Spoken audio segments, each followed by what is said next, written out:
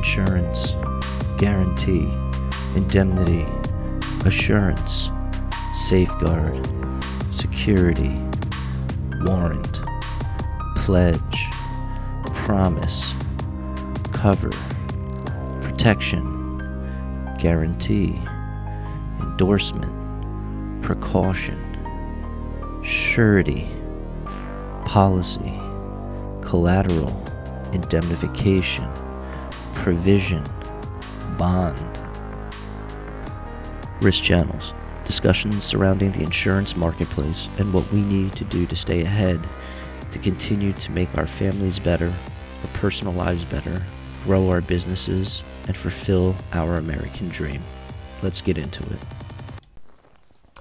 Hey folks, and welcome back to the Risk Channels podcast. I'm your host, Mark Zettel, and this week we're going to be talking about forecasting for 2019 as it pertains to rates, and we're going to really focus in on the auto line of business because while the majority of lines of coverage are seeing rate increases, the auto line in particular is at the high end or the highest, and we're going to talk about why. What are some things that are driving that besides the, I'll call it unprofitability that the carriers are seeing, but what are other items that are driving that unprofitability?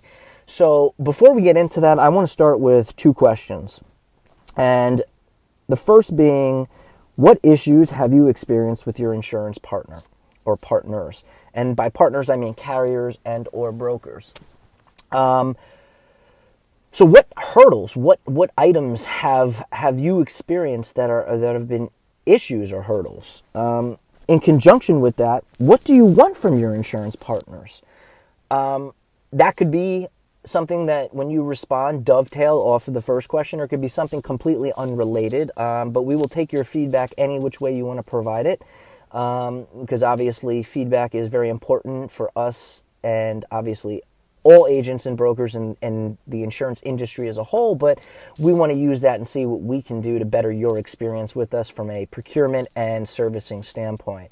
So if you can, go to our website, www.riskchannels.com, and you can email or utilize the Contact Us link there to send us your feedback, and we would most certainly appreciate that. And if you have any questions or anything at all completely unrelated to those questions we posed earlier, feel free to send us those questions and we will get back to you.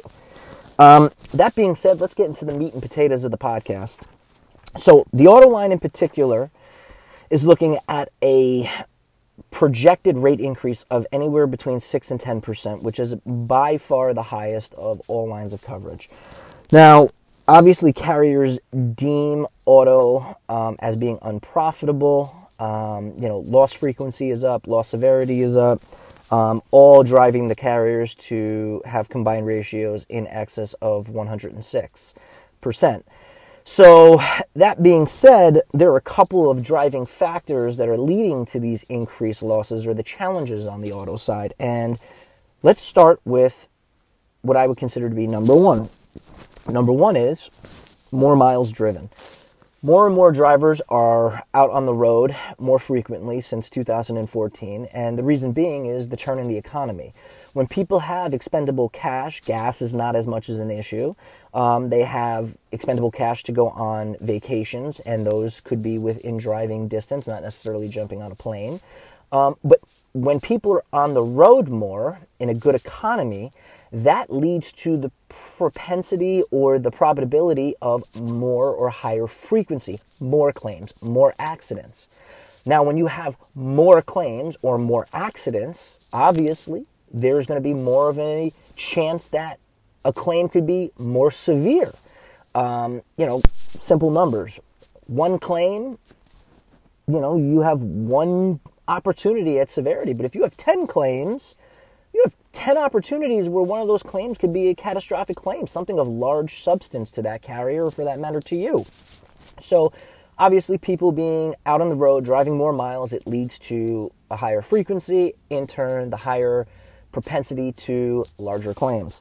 Obviously, on the flip side, when people are in a down economy or a bad economy, they do not tend to drive as much. So that parked vehicle or that decommissioned vehicle poses less of a hazard, if any. So you're not going to see as much of a propensity to claim, which would drive the rate up. This is a good one. The legalization of marijuana actually plays into the rates. And the reason being that studies were done in states that have legalized marijuana, both on a medicinal and recreational basis. And those states in particular are experiencing 6% higher claims frequency. So states that do not have a legalization are actually doing better than states with the legalization of marijuana. Now, one of the big issues with marijuana, or the usage of marijuana, and I'll call it the states that are, the legalization of marijuana, is that marijuana, unlike alcohol, is not something that has some reliable testing to see, for lack of better words, how high someone is while they're behind the wheel of a vehicle. So unlike alcohol, you get pulled over and you are given a sobriety test and a breathalyzer.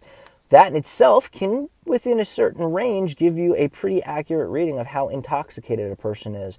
Right now, there is no reliable testing or similar type of testing for marijuana, which obviously leaves a lot of things open-ended to how intoxicated or high is somebody while they're operating a vehicle, and what is their response time going to be. Given the studies and given the facts of these studies, carriers forecast and see the potential or the propensity for more accidents, which obviously drives rates up. When you have more accidents, that's going to drive the rates. So carriers have to forecast for this, and that's partially built into the rating models. Another big issue is distracted driving. 80% of claims involve driver inattention, meaning 80% of those claims, or 80% of claims, drivers have admitted to just not paying attention. Of that 80%, or of those 80% of claims, 52% of them were attributed specifically to cell phone usage. So, of all claims, 80% involve driver inattention, but specifically the driver inattention is driven by cell phone usage. Playing into this stat is younger drivers who have a tendency to utilize their smartphones more. Obviously they're more connected to them than some of us older people. That coupled with the fact that in general, employment today, trying to hire, if you're a trucker or tow operator or whatever you are, trying to hire experienced, qualified drivers is becoming harder and harder, and they're becoming more scarce to come by. So what companies are doing is hiring younger drivers, and these younger drivers, A, are less experienced, and then B, more prone to utilizing their smartphone while out on the road, playing right back into the distracted driver issue. So that's item number 2, driving rates for 2019. Another big item is high speeds. Speed limits have increased by nearly 40% over the last 4 decades. That stat obviously is important because when you talk about increased speeds, with each accident, you're talking about increased force, meaning that in comparison to 40 years ago, accidents are 2 times more forceful today because they're increased speeds. So you're going to have a lot more damage associated with that accident today than years ago. Also playing right into that model, which is another item, I'll call it item number 5 in particular, is increased repair costs. Now you have vehicles that are built today, hypothetically safer, which statistically they are, because they're made of impact-absorbing material. But when you have more force and you have a material that's built to absorb impact, what happens is those materials are damaged much easier. So the plastic and the carbon fiber on your vehicle today, while it's safer because it absorbs all that force, the damage is going to be much more extensive. So a repair from years ago that might have cost $3,000-$4,000 is going to cost upwards of $10,000 or $12,000 because you're talking about a lot more extensive damage. In conjunction with not just the damage to the actual body, you have a lot of high-tech equipment in these cars. Sensors. If you have an electronic car, the charging brain is actually located in the bumper. And when you have these high-impact accidents and these impact-absorbing materials, those items or that technology that's inside of that is also being damaged, driving up the cost of repairs. As a result of the 5 items that we just discussed, we're seeing rising rates. And again, they've been increasing since 2015. We do forecast that these trends are going to continue into 2019. And again, roughly about 6 to 10% across the board, specifically on the auto line. However, keep in mind, each account is underwritten on its own merit. So what do I mean by that? Some accounts might, because of their performance and their risk management, see a decrease. Whereas other accounts that are, I'll say, less desirable or not favorable may see increases in excess of 50-60%. So there's a large variety or a wide range on an account by account basis. Some ideas or some things that you can do to maybe mitigate these increases or help fight your case to mitigate these increases. Well, first and foremost, driver training programs. Carriers love to see driver training programs. They like to see that you're engaged, you're on top of it. You're providing your drivers the necessary training to help them be safer and do their job better. Another item would be something along the lines like we'll call technology-based risk management. Things like GPS that tracks driver behavior or telematics.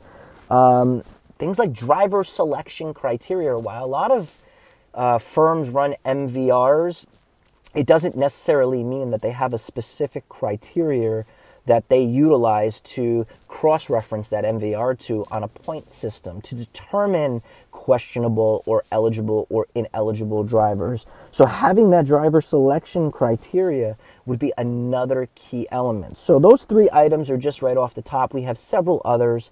What I would suggest, folks, is if you, again, reach out to us with your feedback on those earlier questions, and then again, if you have anything else where you have questions or you want some ideas on what to do to help maybe better your position in your renewal process, just shoot us that email, reach out to us, and some of these ideas and some of the other ideas that we have, we can put our heads together and maybe change things for you, which in the long run will help you control your risk transfer costs over time. Again, folks, we'll be coming back to you next week with some good stuff, but reach out to us with any questions. We really do appreciate the input, and we look forward to getting back to you next week. Take care.